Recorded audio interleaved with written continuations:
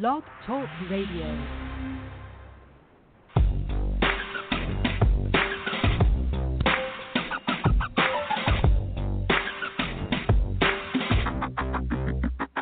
It's unscripted, out. It's unfiltered, out. It's uncut, damn uncensored. It's unscripted, out. It's unfiltered, out. It's uncut, damn uncensored. It's unscripted, out. It's unfiltered, out. It's uncut, damn uncensored. It's a naked talk show. The naked talk show. It's a naked talk show. The naked talk show.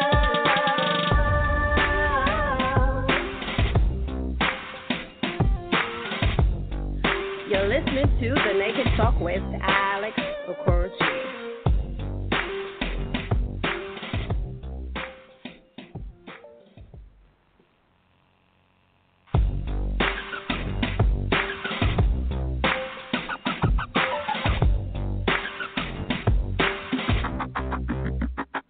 It's unscripted, out. It's unfiltered, out. It's uncut, damn uncensored. It's unscripted, out. It's unfiltered, out. It's uncut, damn uncensored. It's unscripted, out. It's unfiltered, out. It's uncut, damn uncensored. It's a naked talk show. The naked talk show. It's a naked talk show. The naked talk show.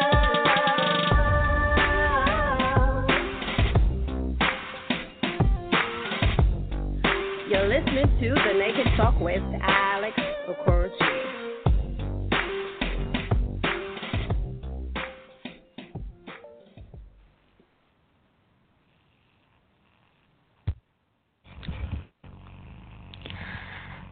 Hello, Talk Bugs. Hi, and welcome to, oh my God, Talk Wednesday on the Naked Talk with Alex Akurji. And yes, you're listening to the Queen of Expression, and I'm coming to you live all the way from Lagos, Nigeria, in the heart of Africa. And as you can probably tell, I was just a little bit, I'm trying not to be frustrated because, this is supposed to be the first show of the year. And, I've been looking forward to just, having a great conversation with my very special guest who I can tell, who's here already. And, and of course, apparently maybe we forgot to pray to the gods of technology because as usual, I just realized that every time it's showtime, like 30 minutes before showtime, and they strike. And, welcome to the Naked Talk. Welcome to the Hub for real, authentic conversation. And God, I hope that you can hear me clearly wherever you're listening from around the world. We do not, we keep it real here on the show, right? It's all about unscripted, uncensored, uncut conversations. And, like I always say, expression is a sign of strength and not weakness. And we do not apologize for, for being who we are. We don't apologize for experiences or for how we feel or for what we think. We just celebrate it. And of course, we encourage, conversation, right? Authentic, open conversation. And, it's always a pleasure. It's always an honor to be able to come here, every week and have amazing influencers from around the world who are bold enough and ballsy enough to come on the show and just share their experience, share their experience, their wisdom, and, just some of the things that they've learned a lot of the times the hard way, but they're able to just share that with us and inspire us and impact us and even, motivate us, right, to take action. So I'm very excited about today's show, and I'm very excited about my guest. And yes, wherever you're listening from around the world, don't forget that this conversation is interactive. So yes, you can be part of the conversation. Now, today on the show on TNT 101, right, the last time we were here on the show, we had our 100 live show, and I had the amazing Samir Samal Chief CFO and co-founder of Blue Ocean Global Technology, and he joined me all the way from New York. And we had a great conversation about building relationships and the power of just collaborating and relationship in building a business. And so that was a really great conversation. I mean, if you missed that conversation, any other conversation, don't forget that you can catch all our shows, and they're archived here 24/7. Or you can listen to the Naked Talk on any of our syndicated radio channels. You can catch us. We're on TuneIn Radio. You can catch us on Player FM. We're on Acast. We're also syndicated on Port Africa in Uganda. You can catch us on Castbox FM. We're on Radio Public. We're on Podcastpedia. We're on Good Radio Network, and we're separate. We're quite a number of places. So if you want to go, just go to our official website. Go to www.thenakedtalk.live because we're live, and of course you can catch up on all the conversations. So yes, you have no reason whatsoever to miss any show.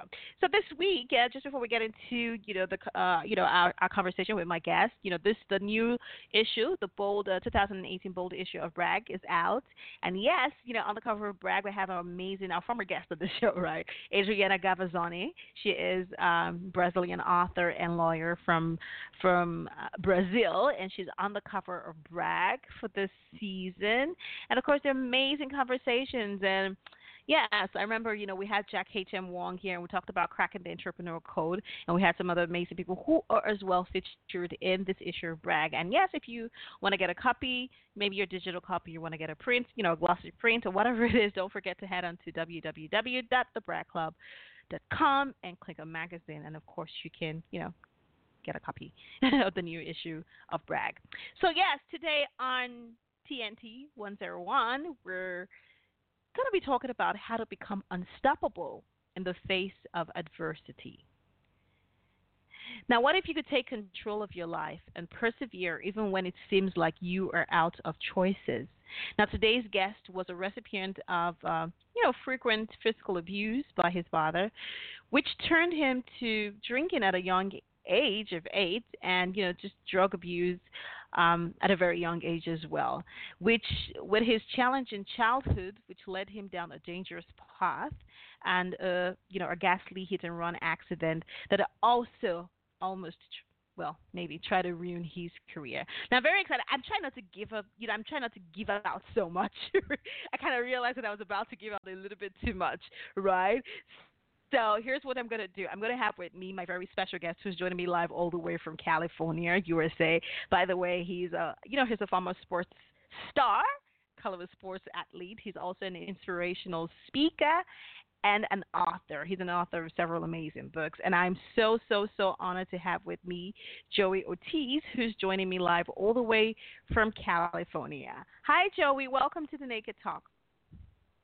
Alex, thank you so much for having me, and I am definitely technologically challenged. I've been battling the phone for the last 20 minutes, but thank you for having me, and bless you for your patience.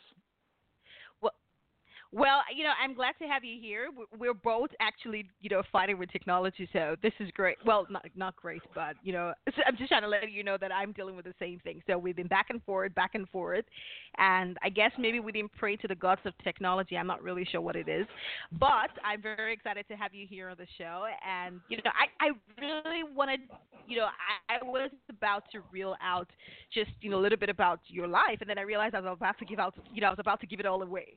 So, and I feel like I'm not, the one who's going to I'm not going to do a very good job of just, telling your story and introducing you. And I am so intrigued because you have definitely lived, right? You've lived quite a bit.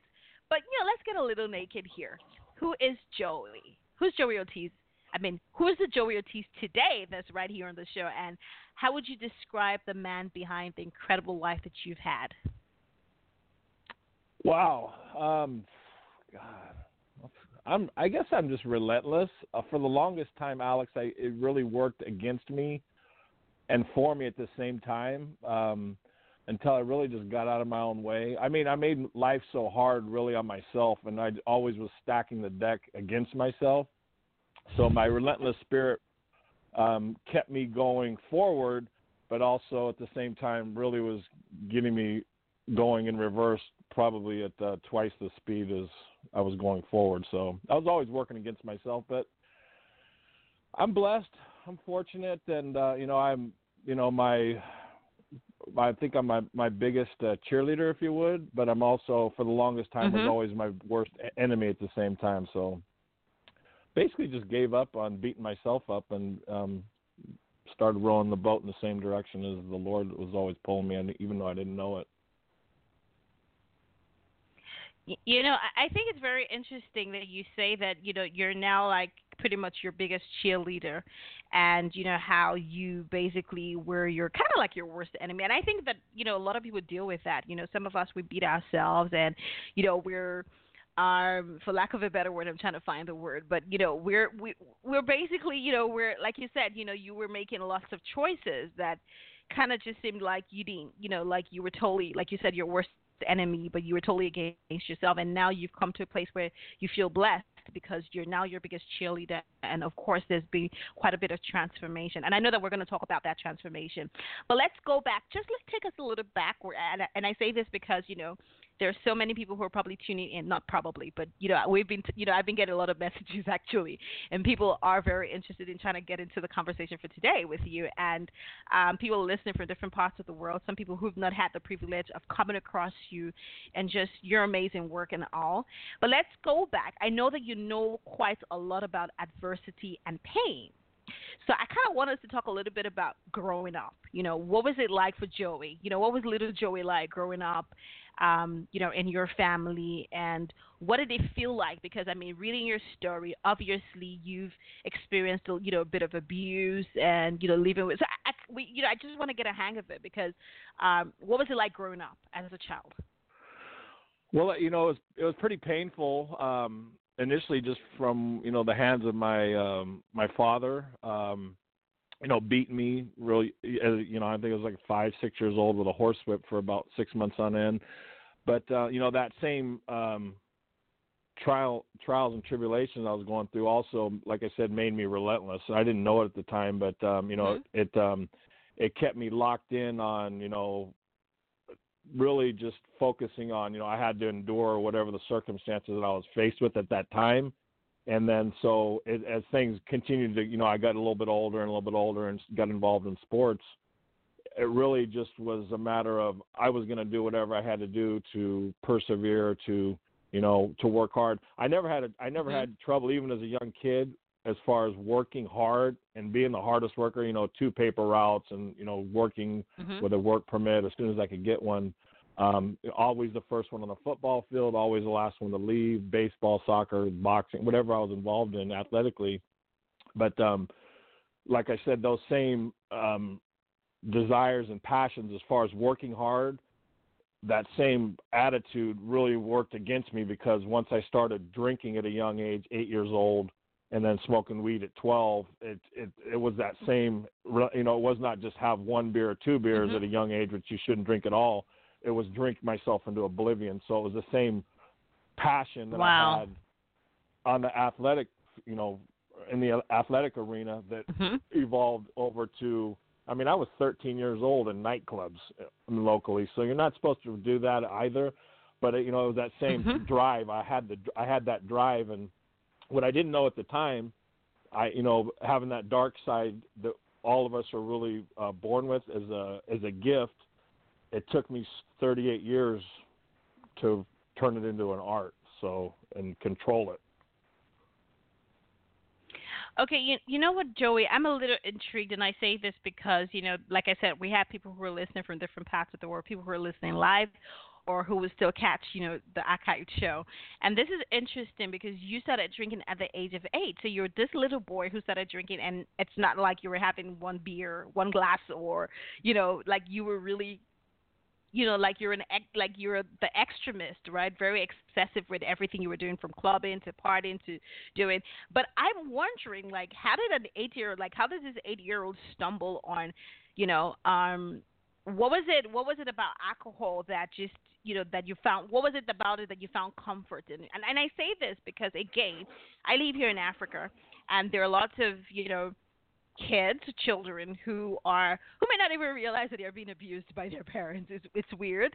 Again, maybe the cultural difference. When a parent spanks you on a daily and spanks you beyond known as correction, right? A child may not even realize that they're being abused. But what I'm just saying is, what was it about alcohol and partying and drugs and all of those things that made you? I mean, how did you even find it in the first place? I mean, how did you get it? How did you discover it?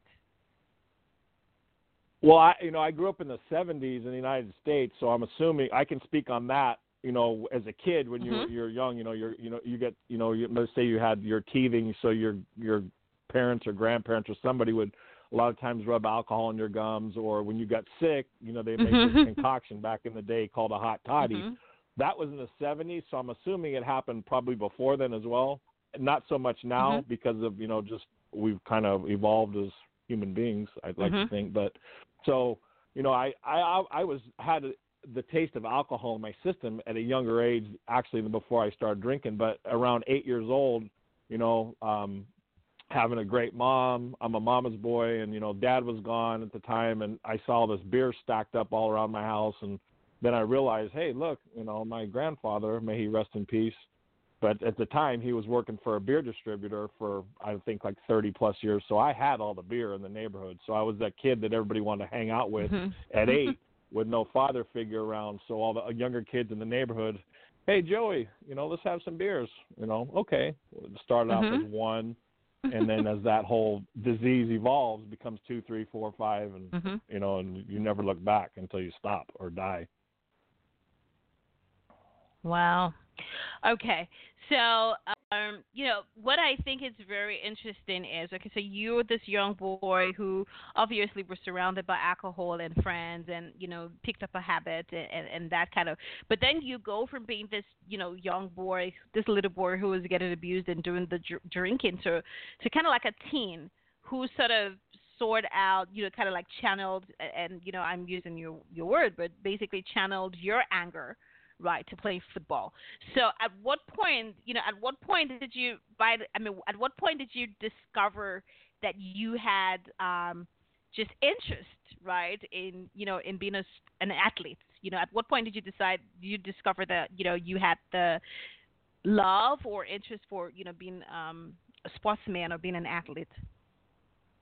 Well, like I said, releasing that pent-up rage, that was obviously a great avenue to release it. And then because of the same work habits, I found something, hey, look, I'm good at it.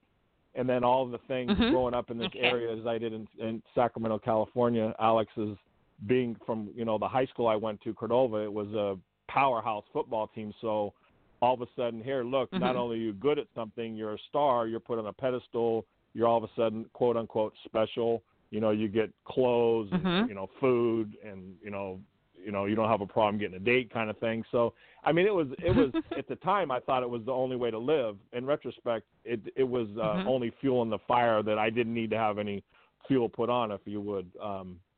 But because just making me that guy, kind of thing. But I mean, it was great. I have no qualms about anything that I was able to achieve or not achieve on the sports arena, but a football field specifically. But for me, it was a great thing because it enabled me to, just focus on something that I was really good at because I worked so hard at it. And at the time, it was a way for me to get, an education for free, which was probably the most important thing because my mom couldn't afford it or nobody in my family at the time. Wow. Okay. So then you got offered scholarship, and you got offered scholarship, and then of course you had this bright future, and you were gonna play, football, and then what happened? Something happened, and and then I think So let's talk a little bit about just how you went from being this MVP, let's call it that, your life as an MVP, and before that fatal accident that almost kind of like pretty much snatched your dream. So what was it like? You were this young all-star athlete in, school, you're trying to get an education, and then this accident. So tell us a little bit about this accident that kind of like changes everything dramatically for you. Well, the season, at the beginning of that season, prior to me actually even getting hit, I had to endure the first death as a 20-year-old when there was a double murder in my family when my sister's fiance was executed locally. So I was spinning completely out of control emotionally, and so all that anger and rage that I had even up to that point, Alex, I had to do something to, release this pent-up fury that I had, and it was just looking back, it was I was an emotional nightmare, but football was my avenue, and I had the greatest season ever because I had that football field to, vent on daily at practice on the weekends during the games, and then moving, forward when I lost it all in April of 1991 when I did get hit by a car, it wasn't even a question about, once I came out of my coma 3 days after actually getting hit by a car, there was no question in my mind that I was going to play football again. It didn't matter that I had 18 major injuries and lost, half my left leg. But when the doctor told me I was never going to play again, I cussed him out literally and got kicked out of the hospital 4 days later with all those injuries and went home and had to figure out then what I was going to do. But so as far as the actual event happening, it happened because I wasn't paying attention and I was in the wrong position. I was drunk and high at a party I should have never been at, but it happened because it was supposed to, because I put myself in that position to actually let it happen by not paying attention and not focusing on what was the ultimate goal, which was, education, football, and then we'll see what happens beyond that point. And I got caught slipping, and I ended up paying for it. Okay, so I need to just I and that it's great. I mean, here's the thing. You're saying this and you're taking responsibility for your action by saying it happened because I was at the wrong place, or I was drunk and I probably should have paid attention. But I kind of want to get into the psychology of what it felt like for your mom, for example. I mean, because I'm sure that she was hoping that you were going to get the education and you were going to be, the star athlete, and you were going to bring some sort of glory, right, to the family. If I'm just assuming. So, what was it like to now be stuck with a child who the doctors are saying, might not play football again? Right, and you have all these injuries, and you have to go through like 18 different injuries. You have all these different injuries, and what I just want to understand the dynamic, like the internal dynamics, or just what was going on at home, right? With your mom and you, and how did you get over it? I mean, how did you finally get? I mean, because again, like you said, you were in coma, you got out of coma, and what happened to the the scholarship? Did you, what happened to the scholarship? You lost it, or you got it, or just? Oh, everything went away overnight. I mean, from friends to football scholarship offers, and nobody's ever said it. My mom's still to this day never said it, but it goes without saying. My mom worked for the state of California for almost 30 years, struggling to make ends meet, and I was the quote unquote ticket out of the hood kind of thing, if you would, but. And it wasn't, and I grew up in a middle class area, but I was our meal ticket, and I, like I said, taking full responsibility. I beat myself up for many years because of that event, but my mom gets a phone call, literally, Alex, at 12:30 that night, saying, "Hey, look, Joey got hit by a car." They didn't say where I was sent to or whatever. She just started driving around to hospitals, because this is obviously before cell phones and everything, and found out that I was life flighted. I was in the hospital, like I said, a week. 3 of those days were in a coma. It took me 4 days to get kicked out of the hospital, and then I sat at home literally in a reclining chair for a day, basically just comatose, probably 20 Vicodin in my system, a couple beers and a little bit of weed, and not much food. I didn't have any teeth really in the front of my mouth, and I was broken entirely. But it took me a day. I took my sister's car cut my cast off, went to the gym with a catheter bag over my shoulder, completely out of my mind, high on painkillers. And everybody at the gym, they knew me, obviously, local kid at my local gym, telling me to go home. And, I laugh about it now, but I was so messed up and stood up, got, broke one of the crutches over my bad leg and threw them into the snack bar with a full house. Everybody's saying they're going to call the cops. I'm like, call them.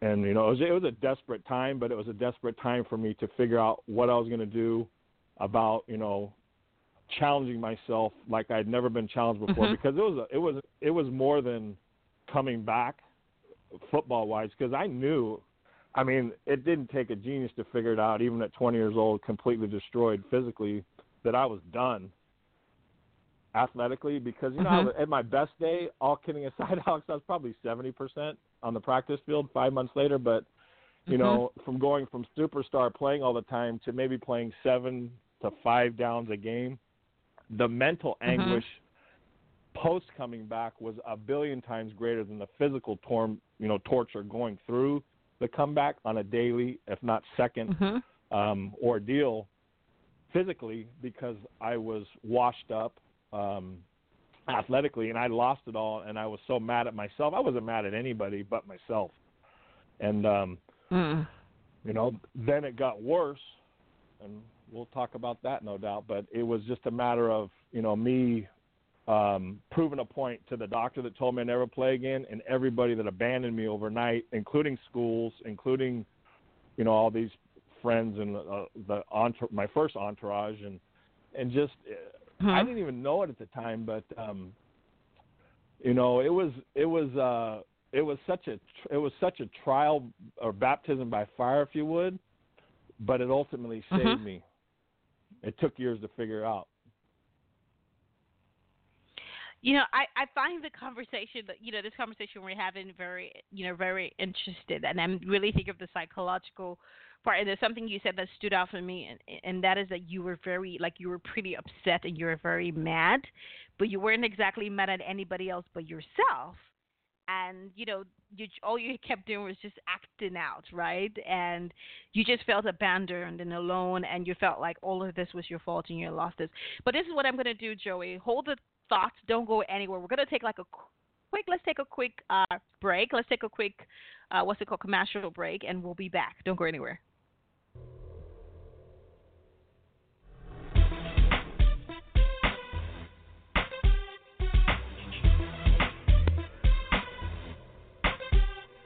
You're listening to The Naked Talk with Alex Okoroji. You're listening to The Naked Talk. It's so uncensored. She keeps it real. She keeps it straight. She tells it like it is, no matter who's afraid to bear.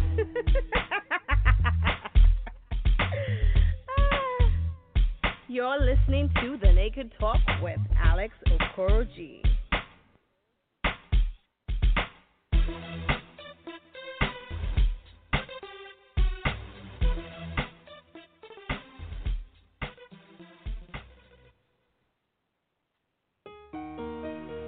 QTAB Events, your one-stop shop for A-class events and entertainment, international artist management and promotion, logistics management, project management, and brand enhancement, with affiliates across South Africa, UK, Benin Republic, Togo, Ghana, Ivory Coast, Burkina Faso, and Cameroon. Won't you rather let our dynamic team treat you like the respectable clients that you are, taking away the stress from your business, taking away the stress from your business.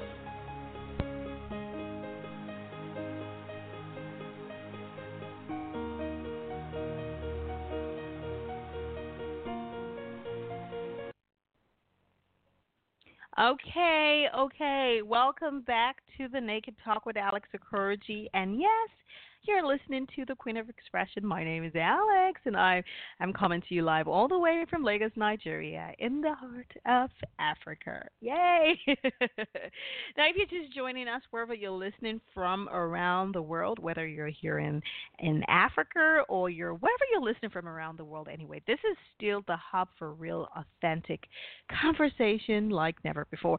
And yes, just before we went on that little commercial break, I've been talking to my very special guest who's joining me live all the way from California in the USA. And yes, he is a former sports star. He's a former sport athlete, and he is as well an inspirational speaker and author of several books. And I am just, we've been having a great conversation really about his journey. And today we're talking about what it takes, just how to become unstoppable in the face of adversity. And we're going to get into that conversation. Well, don't forget, if you're listening, you can be part of this conversation. Don't forget that you can call into the show. The number to call wherever you're calling from, 323-642-1693. The number is right on top of your screen. If you're calling from outside the U.S., +1 323-642-1693. And if you're calling from within the U.S., dial as a local number. And don't forget that you can also join this conversation on Twitter. Don't forget to hashtag the Naked Talk.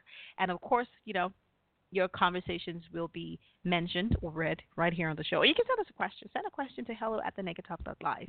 And, of course, your question will be read to Joey right here on the show. So, Joey, welcome back. Hi, Joey. Yes. Hello, we're here. Well, yes. Okay, so just before we went on that, break, we've been talking about, you getting out of the hospital, right, being kicked out of the hospital 4 days after you got out of coma, and just how you were acting up and how you were very mad at yourself. And so I know this because in your book, Correcting a Reckless Life, you write about just a journey, right? 30 years of hard drinking and 13 years of daily cocaine. So obviously, I want to believe that you didn't come out of that accident feeling like, hey, I'm a changed person, right? You went back to doing drugs and the hard drinking and all of that, if I'm correct.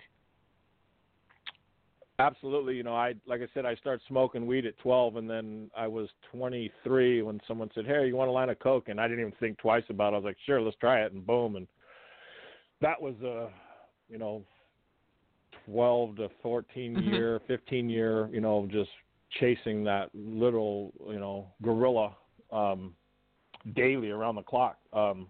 It was, and that took a really wild, fast-paced life and just threw it into, oblivion. That was a roller coaster ride of could be, because it was always trying to hold on to I was already emotional wreck because I was so furious at myself because of what I put myself through, and losing that football career, and then tying that knot on with, more drugs of that type was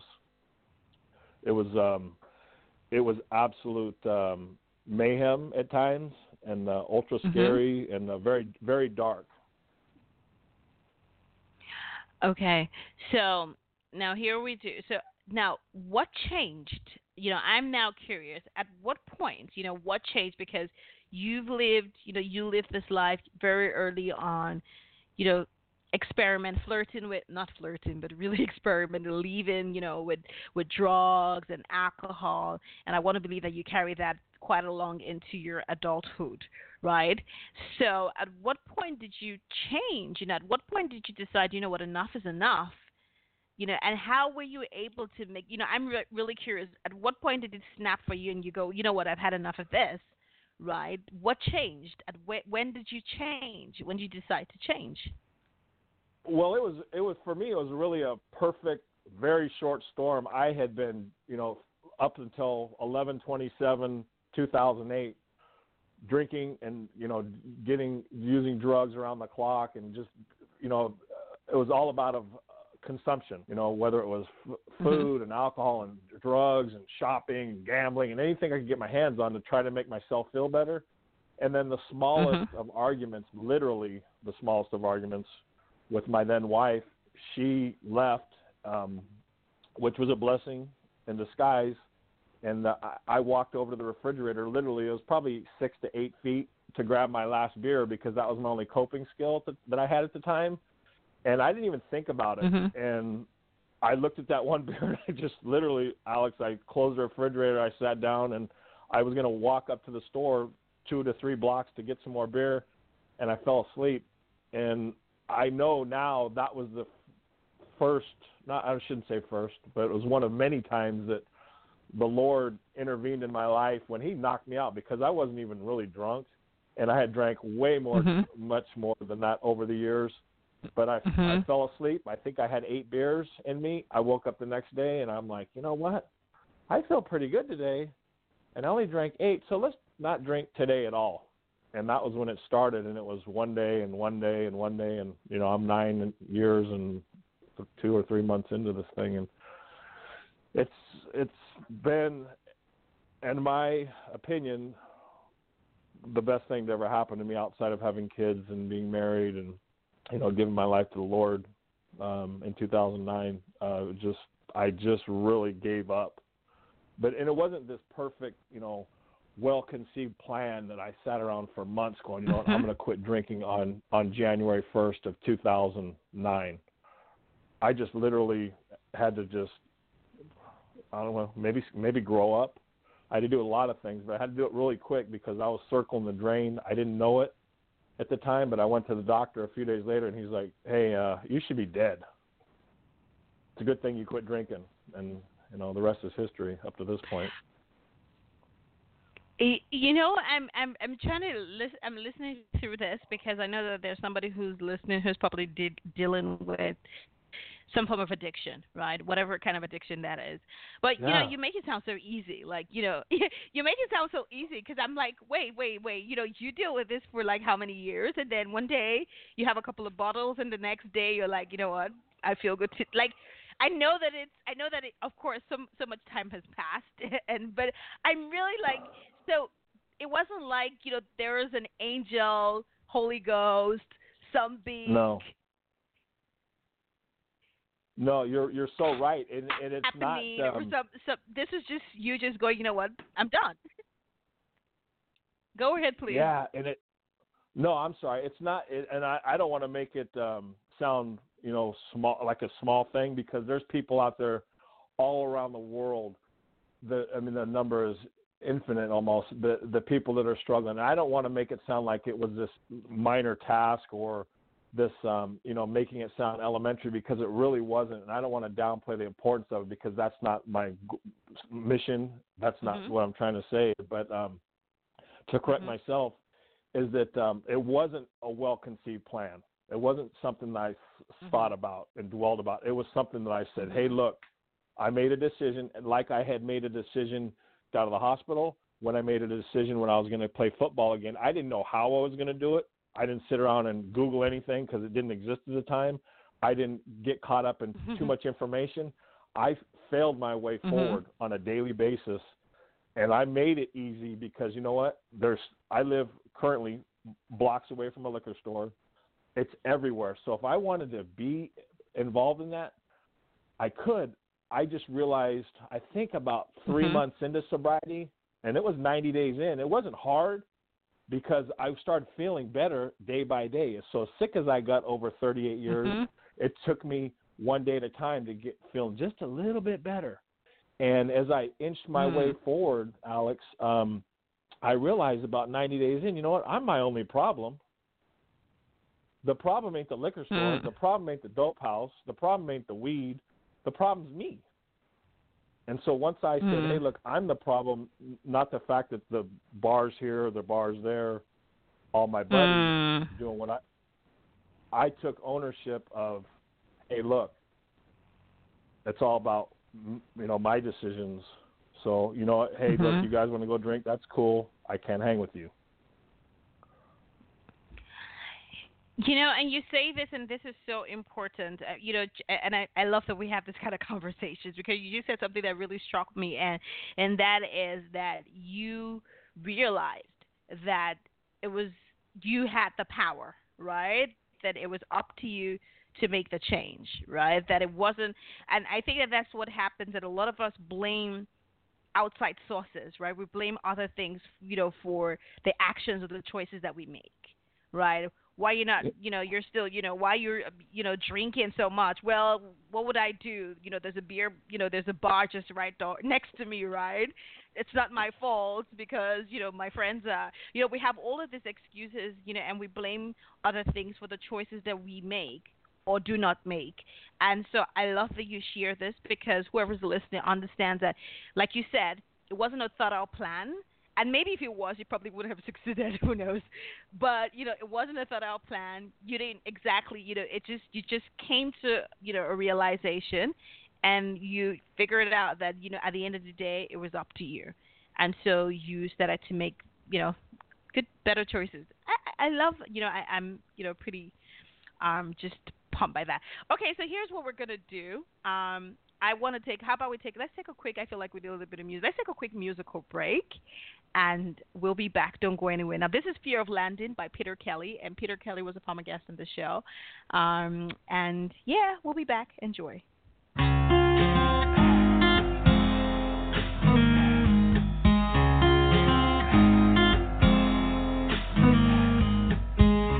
can see crazy in your eyes.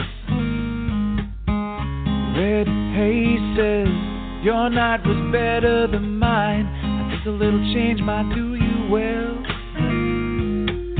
But you won't buy what I try to sell, so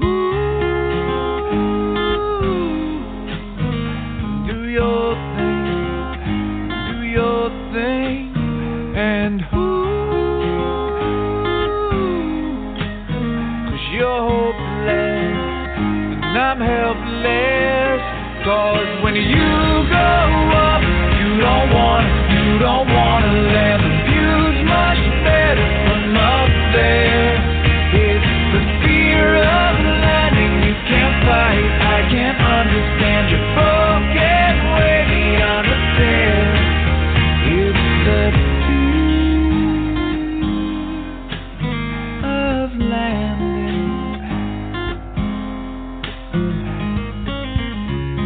Done hard time in those shoes. The black soul's leaving footprints from hell right behind you. You gotta drown it out again, or you're right back in the devil's den. So do your thing.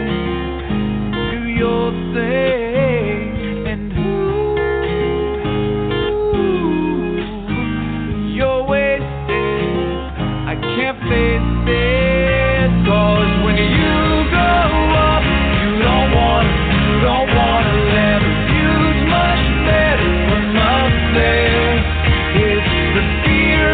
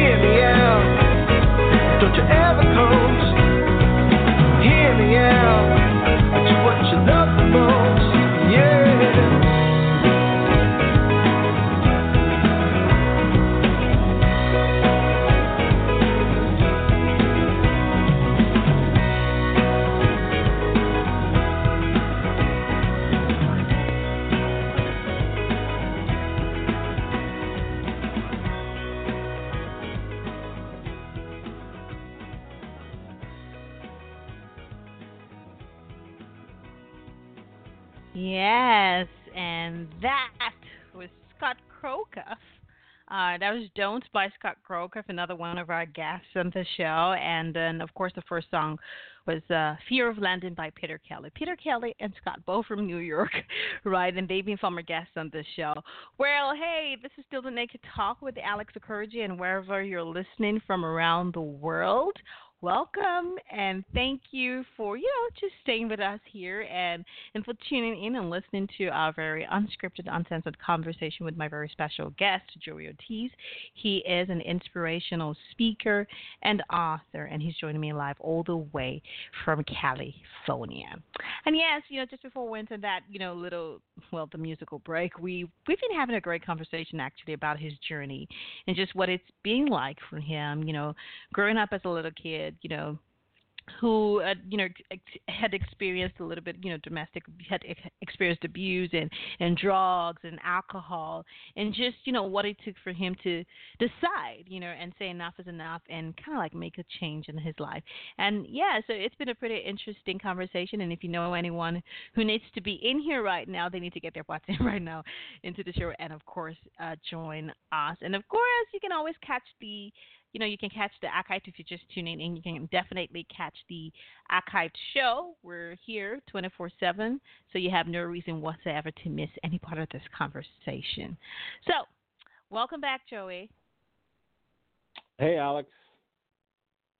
So, just before we went on the musical break, you'd been talking about just, that moment when you decided that, you had enough, right? And that you were feeling a bit better, and it was one step at a time. You had decided that it was up to you to make that choice, and you did make that choice. And of course, so you've transitioned from basically living a reckless life to sort of becoming unstoppable, right? Becoming an unstoppable force and an inspiration to many. So let's talk a little bit about your book. I know that you wrote a book called Unstoppable, the Joey Ortiz story. So let's talk about your book and why you decided to write this book, and what is in this book anyway. What is the content of this book? What is this book about? Well, it's about what I saw and what I felt throughout my journey. It's been very powerful. Even going back to the first book I wrote, Correcting a Reckless Life, like you mentioned earlier. Initially it was an investment in telling my story, but also a couple $1,000s of books that I gave away locally to people, say, here, look, read this, and I knew what I was doing, and it impacted a lot of lives, and that was so rewarding for me because, it's not something that everybody is impacted by, but it impacted enough people. And then once I started getting calls locally and a little more media things going on, and and then it just kind of exploded from there, outward and outward and outward, and then even getting calls from different places around the world over the years. And it was just something that was like, hey, look, because initially it was just about telling my story, and then when I saw how it impacted others, and at the same time I was losing friends left and right that weren't fortunate enough to turn their life around as I was blessed to do. And if I could say one thing that I think it has to be said is I'm not that guy that's saying, hey, look, don't drink. And my wife has a couple glasses of wine here and there, and that's okay. But, if it becomes as it was for me, and it was for so many people that I became connected with through telling my story and handing out books and sharing my message, when it becomes work, when it becomes a daily task to, function as an alcoholic or function as an addict, that crutch that we initially, Alex, lean on, that we're blaming ourselves, kind of speak, when it finally breaks and you can then take ownership and stop blaming yourself, magical things can happen. I've seen it happen in so many lives, not just myself, but those are, a lot of people around me. And that, for me, has been the greatest gift personally, that my story, my message has been able to affect people's lives other than mine. I love that. And here's the thing, if you don't deal with addiction, if someone doesn't deal with addiction, it's so easy for them not to understand, right? How liberating and how inspiring, your story, your story overcoming that can be to someone who's dealing with some form of addiction, because a lot of people struggle with something. It could be anything, you know. I think, you know, I was joking recently on social media, and a friend of mine, you know, actually I was talking to a film director, and we've been chatting, you know, we're chatting about something, we're talking about a new film. And, he would joke and say, you know what, you work addict, you know, you're still awake at this time. And you know, it was a joke, but I'm starting to think, wait a second, am I addicted to work? And, you know, we joke about it, and we say that, you know, we joke about it, and we say, oh, you know, you're a junkie. I'm a creative junkie. But if I was honest, maybe I am. But not only is that, maybe it's also affecting other aspects of your life, right? Because then when you should have fun and be regular and be normal and be human and do the things that normal human beings do your age, like go out and have a life, you don't, because you're working and you can't seem to take yourself away from it, even though you want to.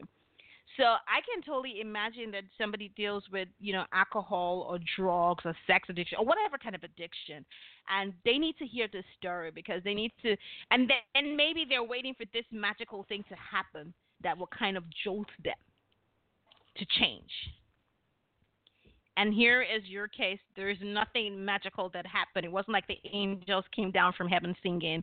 It wasn't like, you know, there was something, any particular. I mean, yes, maybe you did have the experience of going through divorce, but there wasn't really anything, like you said, it wasn't planned. It wasn't, you just somehow just made up your mind.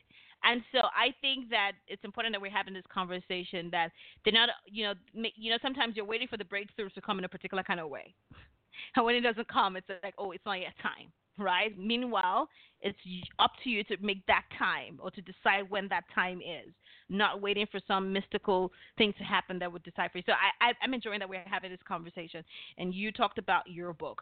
So let's, now through all of this transformation, I want to say that I'm sure that there are people that you admire, people that you might say have been great influences sort of in your journey and in the transformation. Maybe, I don't know, do you have, like, are there any people that, have been sort of like a great influence for you, positive influence?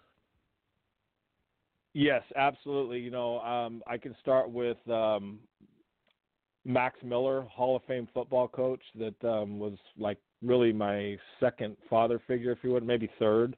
The late, great Hall of Fame football coach, Ron Belka, same thing. Backing up throughout my life and, just the chaos that I created and burning bridges and blowing up relationships and people turning their back on me, these guys never did. And then I can even also add, Ronnie Belka, lifelong friend of mine. I grew up with him, played football with him at a young age. His dad, like I said, was one of my mentors growing up. He's never left my side. And there's Matt Overton there, and Brandon Houston. There's a really close knit. Of course, we all know a lot of people. Alex, I'm sure you know tons and tons of people, but for me specifically, as I was burning these bridges, and in some cases actually blowing bridges up, and just ruining relationship after relationship, my core group of people, obviously my mom, my kids now, but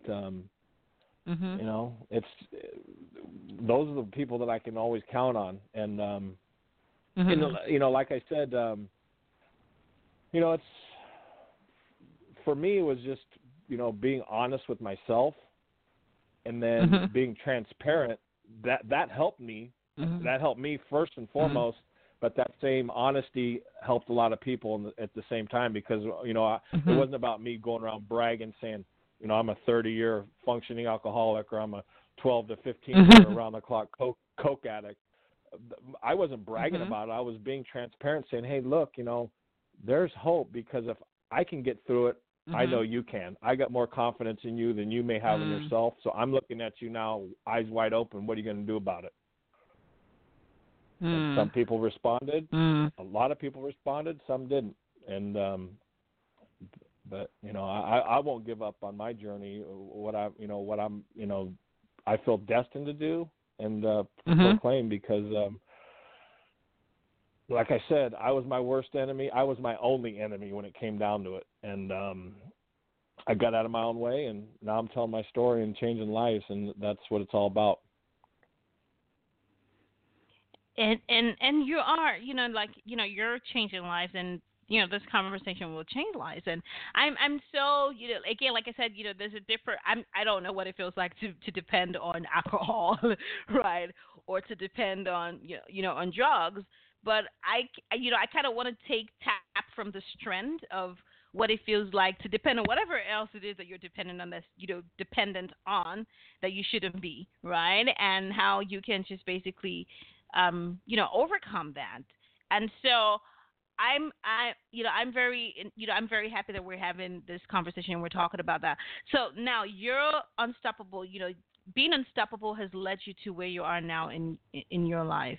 What would you say for a lot of people? What would you say is what separates the people who are unstoppable from those who think that they are not? What would you think, what do you think separates them? The people who say, who are unstoppable, who say no matter what, never say die spirit, and those who think that they're not. What would you say, separates them really? Without question, for me, I work backwards always. I know I make a decision, and then I say, look, this is what I'm doing. For me, it was not drinking. Before that was, I'm coming back athletically at post getting hit by a car, or I'm going to accomplish this. For some people, they see me as kind of a blowhard, if you would, or I like to proclaim this, and then why are you always saying about it? Because I do that for two reasons, Alex. One, it backs me into a corner where I got to back up what I'm proclaiming. Number one, and number two, I know my outcome. So working backwards, if I say, hey, look, I'll be back on the football field in 5 months, and I do that, I fail forward always. So, when I wake up every day and go, you know what, this is going to be a miserable day, but I'm not even thinking about the pain. I'm thinking about how I'm going to feel at the end of the day, knowing that I just accomplished something that I didn't think I could do come that morning. And that's a daily process. I've been sick for the last 3 weeks, but I've been back to the gym a couple of days. I push myself harder now at 47 years old than I did really at 20 because I'm older. And so I have to know what I'm going to do and then go after it relentlessly until I accomplish it, because the difference between me and everybody that walks this earth and everybody that's ever walked this earth is absolutely nothing. You got to know your outcome. You got to make a decision. You got to go after it with a warrior spirit and a passion. That big F word that some people like to use, it's called failure. There is no such a thing. That's a perception. It's not reality. And when you know that, your daily struggles become not so hard. And you just know that once you keep your nose to the grindstone and you keep working hard, whatever it is, if it's writing a book, if it's being an actress, if it's making a movie, if it's working for the state of Texas, it doesn't matter. If you know your outcome and you know what you're going to do and you proclaim to yourself and your higher power, whoever, write it down, whatever, you go after it relentlessly and say, look, I'm going to do this. Nothing can stop you other than yourself. Joey, this is so I am just right now doing a little holy dance kind of thing, because I totally agree with you, and you talking about proclaiming the things that your goals and the things that you want. I totally believe in that. And while I call it something else, and I think people just have different names for it, while I say I express my desire, my goals to the universe, and I put it out there. I love to put it out there, right? And tell people this is what I'm going to do. And like you said, and people always ask me, why do you tell people this is what I'm going to, and I say to myself, well, it kind of keeps me accountable, right, in a sense, because if Absolutely. I put it out there and I let the world know that this is what I'm going to do, I don't want to mess up. I don't want to embarrass myself. I don't want to be the person who doesn't do what she says she's going to do. So I have automatically become accountable, and that just means that I have to go get it. So I'm just so excited because, we kind of believe in the same thing. You proclaiming and saying, hey, I'm going to be back in the gym. I'm going to be back on the field. I'm going to play again. It doesn't matter what you guys say. I'm going to, and it's true. When we say that we're going to, nothing really can stop us. It may take us longer than we plan, but we eventually are going to go get it because our mind is already made up that we're going to get it. So I'm just so, I'm very grateful that you were able to spend some time with me here on the show and just, share a little bit of this. But let me ask you this, just before and I know we don't have so much time, but let me ask you, what would you say is one of the most difficult lessons that, the adversity that you've experienced has taught you? What's the worst experience I've Lesson, endured, or? No, just what's the the biggest lesson, what would you say the biggest lesson, yes, that, you've learned? Oh, wow. Basically. It's so I love this. I tell myself all the time, Alex, you know what?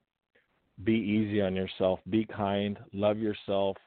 Be your biggest cheerleader, because when everybody's running from you, in my case out here they call me crazy. I love it. I say, get out of my way, because you know what? You're right. I am crazy. So I got something to do. So get out of my way while those crazy folks take over, that kind of thing. But just be easy on yourself. Be easy on yourself. And for me, it was beating myself up post accident with drugs and alcohol. And I didn't know it, but it was beating myself up daily. And every day was a 12-round fight of beating myself up. But once I decided that, hey, look, I should be a little easier on myself and kinder, that was my biggest lesson, because then I could love myself, literally. Not from a vain point of view, but from a, you know what? I didn't make such a bad decision, or maybe, I should have done this. Just give up on beating yourself up and love yourself. That's really my biggest lesson. Be kind to yourself. That is definitely something we need to all take away. Be kind to ourselves. And it's true, because a lot of the things that, like you say, a lot of the challenges and turmoil, the battle that we have inside is really with ourselves. As we tell it ourselves, we didn't do enough today, or we're not enough. Like you could have done more. Like what more could you have? I mean, yeah, sure, you could possibly have done more, but you're not. What you can't, like, if you can't change it. I mean, what's the point about worrying about something that you can't change? It's happened already, right?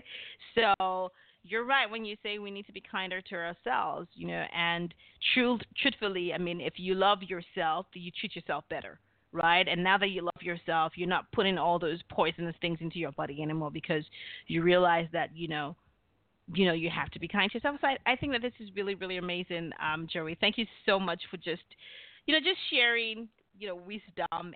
And I believe I love, storytelling as a creative. I like to share stories. I think that people are really touched and impacted by just seeing what another person has accomplished or what another person has overcome, and just how. And I know that there are definitely people who are dealing with something who are going to find something, just in the conversation that we've just had.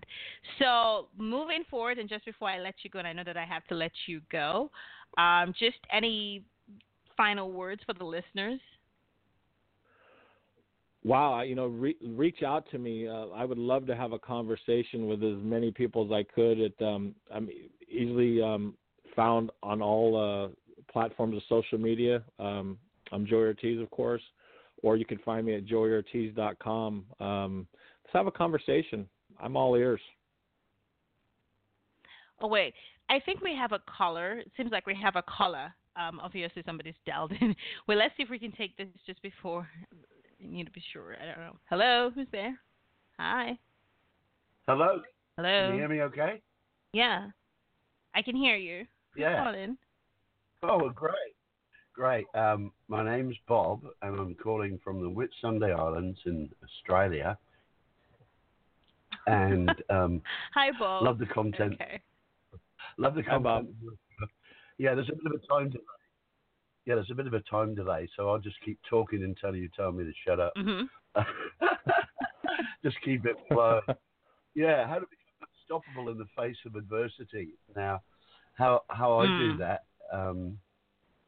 I am master and commander of my life, and I take total responsibility for everything that happens in my life. Now, Amen. why it happens doesn't really bother me, because that's in the past. And the answer to that question, why, is always the same. I have created this event. There is a lesson here I need to learn from that event and take forward with me in my journey. Now, on March the 23rd, Cyclone Debbie came through the Whitsundays up here, and I was living on a boat, which is all I had, and took my home away, took everything.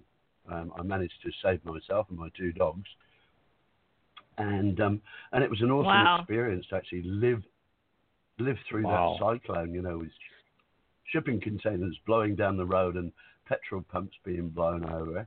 It was amazing to see Mother Nature at her, most brassy and survive. But the lesson I learned from that incident was to totally let go of the attachment to things. It's and for me, all of my problems in my life have come from a position of sort of not loving myself enough. But even above that, the bigger cause was no longer believing in myself. And disbelieving in myself began when I was about 4.5 years old. When I came down to breakfast in my red T-shirt, and Mum said, "Bobby, go up and put your blue T-shirt on because you know you love your blue T-shirt." But I stood up confused thinking, well, I put my red T-shirt on because I love my red T-shirt. But Mum says, I love my blue T-shirt. He must be right. And she's big and she's angry and she's violent and she's Mum. And so that started a pattern, of me not believing in myself, believing what other people said about me. So now I have reclaimed me, and I totally know who I am. I live in the now. I live in heart space. And what can I say?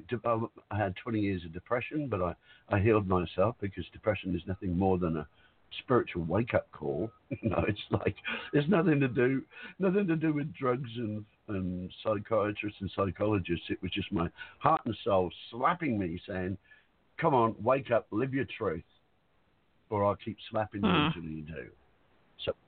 So for me, depression was a gift. I'm going to connect with you, Joey. Bob. I want to tell you, sir. Thank you so much for saying that.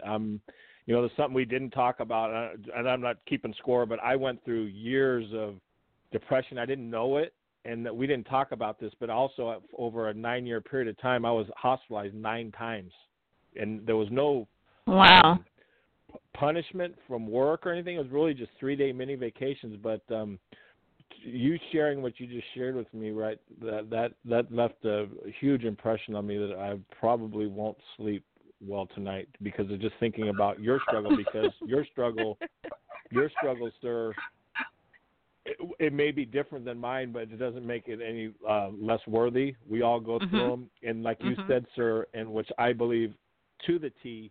It's not what happens to you; it's how you respond to it, and that's awesome that you stated that because I didn't point that out. So thank you. Well, I'll just respond, and again, I'll keep talking until you tell me to shut up. I spent my life in research, so I've got an amazing intellect, but I started on the journey with depression in 1984. And all the time I was taking all these different medications and stuff, I was researching them. And I must be a bit of a slow learner because it took me 20 years to realize that all these medications have one common denominator. One of their side effects is feelings of suicide, anxiety, and depression. So I thought, once the light bulb went off, I thought, well, this is a no-brainer. Why am I taking these things? All I'm doing is feeding Big Pharma. So being very sensitive, I sat down one day and said, what's the longest relationship I've had in my life? And the answer is, well, it's with me. Ergo, I'm the only expert on my life. Let's have a look at this pain of depression. So I sat down and suddenly realized that the pain I was feeling was just the pain of any natural, loving, living human being having to live in such a corrupt and wicked and dangerous society. So once I could identify the pain, I could put a boundary around it and put it on the shelf and deal with it. And that was about 9 or 10 years ago. And since then, been off no medications. No. I've broken a couple of psychologists and psychiatrists since then. No, I love it.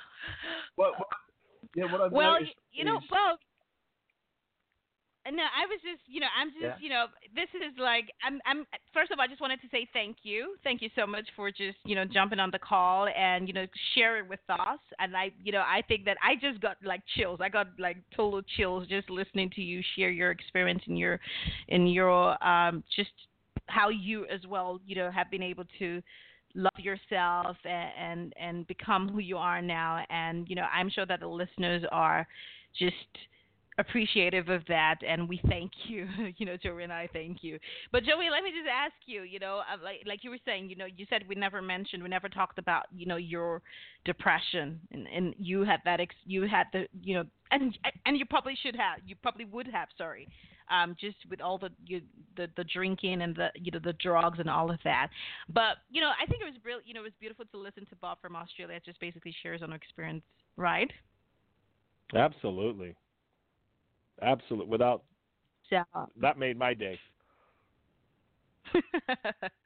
Well, we have to wrap this up, and we don't have that much time. I wish we had much more time. It's we have to wrap the show. But you were just telling the listeners where to find you. So, where can they find you? If they go to your website, social media, where's the best place to connect with you? Because I definitely know that there are people who are going to catch up on this conversation, who are going to want to reach out to you, because I know that somebody somewhere is struggling with something. Definitely. We're all struggling with something. So absolutely. There's a lot. The best place would be joeyortiz.com. A lot of information. I have there's great ways to contact me through that. Schedule speaking engagements, things like that. Bob, if you're still listening, please reach out to me.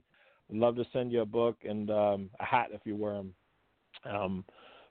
Yeah, I mean, we're all struggling with something. And you know what? The thing to leave you with this, I always love to remember this: live, learn, and share. And if we can do that, we'll all be unstoppable because we can help each other. Leave, learn, and share. Kind of reminds me of something you said, if you have, you give. If you learn, you teach. So leave, learn, and share. Absolutely beautiful, Joey. So, yes, if you want to connect with Joey, if you're listening, don't forget that you just click on the show notes. If you click his name, it will take you straight to his website. It's already linked to his website. So you don't even have to try to remember joeyortiz.com. Just click on his name. It will take you right to his website. And then, of course, you can find out more about just all the amazing stuff that Joe is doing, his books, his speaking, and just contact him and let him help you. I mean, who better, right, than somebody who's overcome just a lot of adversity and has, is basically an unstoppable force in the world. So thank you so much, Joey. This has been such a pleasure just chatting with you. And look at how time flies, right? Oh, yeah. Well, I just want to tell you, Alex, thank you so much for having me. And, anytime I would love to come back because we've got a lot more to still share. I would definitely love to bring you back on the show. And, I'm sorry we had a little bit of the tech issues, but, I'm going to love to bring you back, maybe on a roundtable conversation, and we can have more people. Maybe we can invite Bob from Australia. Bob, absolutely. I love having Bob. I'm sorry. I wish you could have stayed longer, but we have to wrap the show right now. So thank you so much, Joey, and thank you, Bob, for calling in all the way from Australia. Thank you to everyone else who's listening. And don't forget, if you missed the show, you can catch it right here on the radio channel. It's going to be archived 24/7, or just go to our website, www.thenakedtalk.live, and, of course, listen to Joey Ortiz. So till we come back again, same time on Friday Radio Special, I love you for listening. Ciao.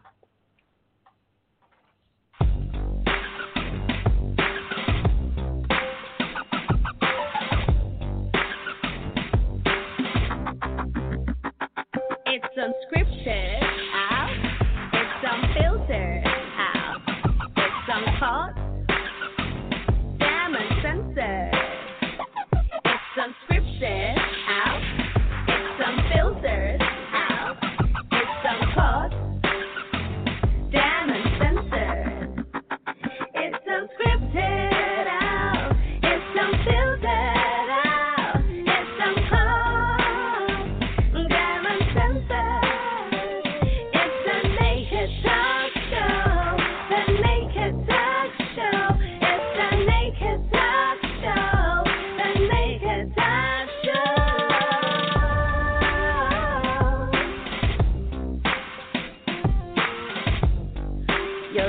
to the Naked Talk with Alex.